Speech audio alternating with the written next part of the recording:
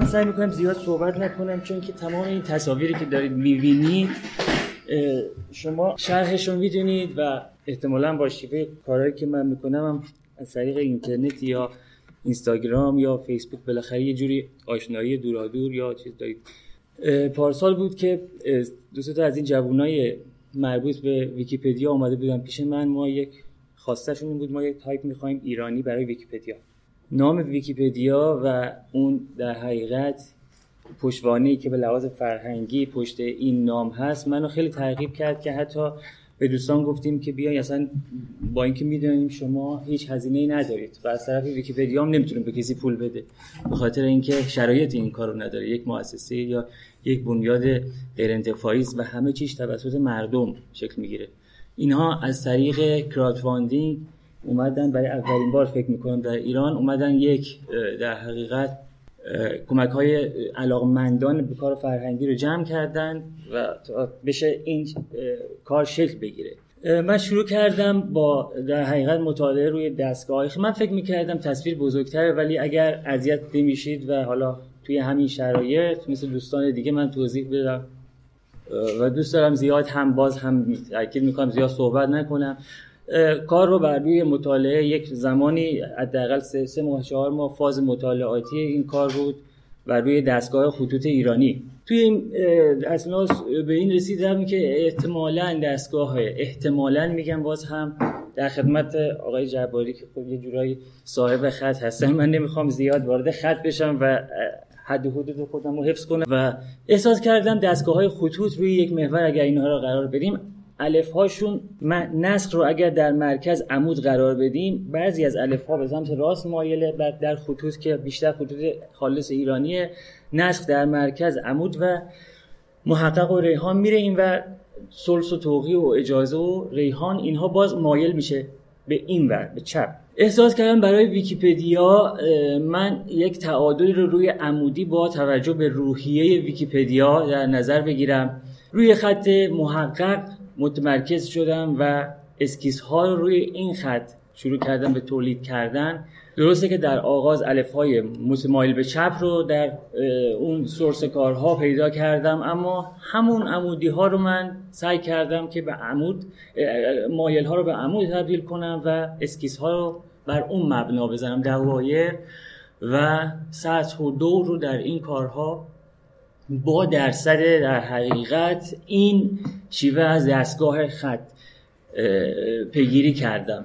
نمونه ها رو من زیاد روش توضیح نمیدم. خوشبختانه الان اینطوری که بچه ها همه این توضیح ها رو میدونن و فقط اسکیس ها رو که در اول داستان شروع کردم یه ذره فکر می‌کنم تصاویر دفرمه شده، ولی حالا اون همه حاصل کاریکاتوری از خطم بپذیرید. اسکیس هایی که برای این کار شروع شد و که من چون با توجه به کار قبلی دستم کوک شده بود روی یک نوعی از خط پر از انحنا و برای اینکه از این کوک خارج بشه دست من اومدم یک سری چیزایی که من روشون اسکچ‌های کژوال میگم و یک خامدستی توی این در حقیقت اسکچ‌های به وجود میاد که دست من از اون کوک خارج بشه.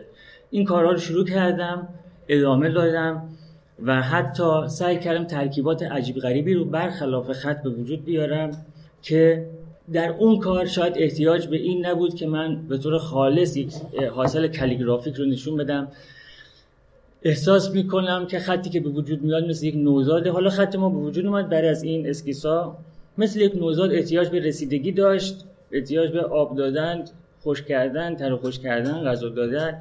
یک حاصل در حقیقت پر از رأس و تیز از اسکلت در اومد با توجه به روحیه‌ای که از محقق و ریحان داشتم. روی لیگچرها تمرکز کردم و احساس کردم که از لیگچر باید صرف نظر کنم، چون ریتم صفحه برای خواننده در حقیقت این شیوه کالیگرافیک یه ذره آزار میده، اونم در صفحه وب. بعد از دسته‌بندی حروف تصمیم گرفتم که لیگچرها رو حذف کنم. دوباره به کرسی برگشتم. باز هم مطالعه روی خطایی که بیشترین جاذبه کرسی رو دارن، مثل نسخ، محقق و ریحان و خطوطی از این دست که حتی سطوحشون هم میشه گفت 40% 50% شاید در روی کرسی اتفاق میفته.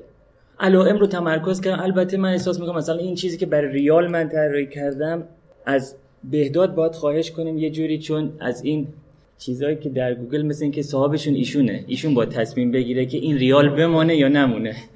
ما از بهداد خواهش میکنم در این سفر یه تصمیم گیری بکنن، با اساتید مشورت کنن که چیکار باید کرد که برای تایپ ایرانی یک سری آیکون داشته باشیم مثل ریال و دلار و پوند و از تمام سیمبول ها. در حقیقت نخواستیم صرف نظر کنم از سیمبول های قبله، سجده و نمیدونم دوایر که اعداد آیات قرار میگیره برای خطوط مختلف در زبان های اردو، پشتو و اویغور، کردی، با در حقیقت تفاوت اعراب، استم و ساقه های حروف حفظ میشد و سعی این بود که جاهایی که میتونم از اختیارات خطاطانه در حقیقت و طراحانه استفاده کنم، چیزی رو به جایی بذارم که هم متفاوت باشه و هم با خوانندگان ویکی‌پدیا در حقیقت کمترین ارور رو برای چشماشون بده. چون طبیعتاً تحقیقی که کردم بیشتر اینها انسانایی هستن که ممکنه در حقیقت به اندازه اون رفتارهای فاین آرتی که اون آرتیست میخواد انجام بده تحمل اون رو نداشته باشن. بنابراین اون ساقه‌های اصلی حروف با کمک یکی از دستگاه‌های خط مچ شد، هماهنگ شد و ادامه ماجرا اون جایی که احتیاج به در حقیقت انحناهای ایرانی داشتم، با تجربه‌ای که باز اون توی هم دوره دانشگاه به ما یاد دادن و هم تجربه‌ای که بعدش من از اساتید هم میپرسیدم، این رسیده بودیم که ما لازم نیست شاید یک نوع خط کالیگرافیک رو به تایپ تبدیل کنیم، شاید از روحیات این در تایپ هامون استفاده کنیم.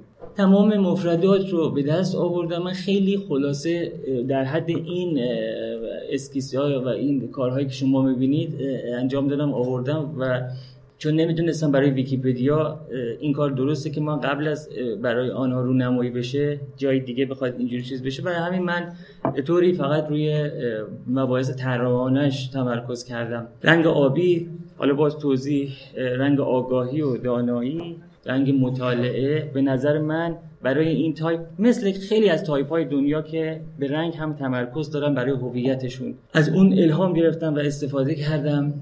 در 3 ضخامت این انجام شد، بازسازی شد، خطاهای چشمی و اپتیکال ایلوژن ها به قول آقایون مثل بهداد غربی اینها درستش کردم، تمرکز کردم رو اونها.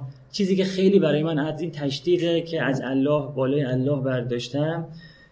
اینم بگم توی این تایپ در هر 3 ضخامت لیگچرها همون لا و الله موندن، یعنی لیگچرهای اضافه بر نداشتیم مثل حجج که اینا رو هم دیگه سوار میشن. توی توییتر علاقه‌مندا و حامیای مالی کار اینو تعقیب میکردن، خیلی مقاومت کردن برای رأسای تیز، برای همین دوباره تصمیم گرفته در هر 3 ضخامت کلیه رأسای تیز راوندد بشه، عین اثری که قلم میذاره و یک انحنایی در همه رأس‌ها از وقتی بزرگ. من اینو باز هم تاکید میکنم. تو دانشگاه یک روز یک سری مفردات ما باید اجرا میکردیم، من سهم من توی یکی از اینا کا هم بود، کا رو اجرا کرده بودم و بالای کا تیز بود.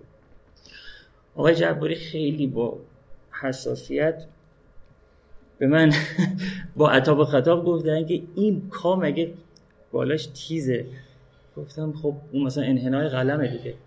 اونجا من این آموزش گرفتم که شما عیناً این رفتار که در دانشگاه من دیدم در بسیاری از دانشکده‌های دنیا رسمه، در ترمینال‌ها هم در آغاز قلم هم در پایان قلم همه طراحی میشن، اینا تیز همینجوری رها نمیشن. این حاصل اون تجربه بود که از دانشگاه من داشتم. تمام خطوط، تمام رأس‌ها راندد شدن و گرد شدن، تمام اعراب‌ها. حالا بچهای ویکی‌پدیا اون گوشه نشستن و میدونن که ما تمام مفردات رو بازسازی کردیم برای گرد شدن و راندد شدن و اذیت نکنه چشم مخاطب رو. در یک تایپ‌هایی هم این رأس‌های زیاد وجود دارد، مثل میترا، رأس‌های تیزی که ناخودآگاه چشم ما اذیت می‌کنه. اینها رو همه رو هموارسازی کردیم، سنباده زدیم و در نهایت یک چیزی از تکست، یک رفتاری که شروع کردیم، یک هماهنگی بین حاصل معنا و اون در حقیقت فرمایی که میبینید، یک سیری بود از تکست به تکسچر که میبینید تمام سعیمو کردم که این تکسچر در حقیقت حفظ بشه و چشم رو اذیت نکنه و از شما خیلی ممنونم که این رو دیدید. متشکرم.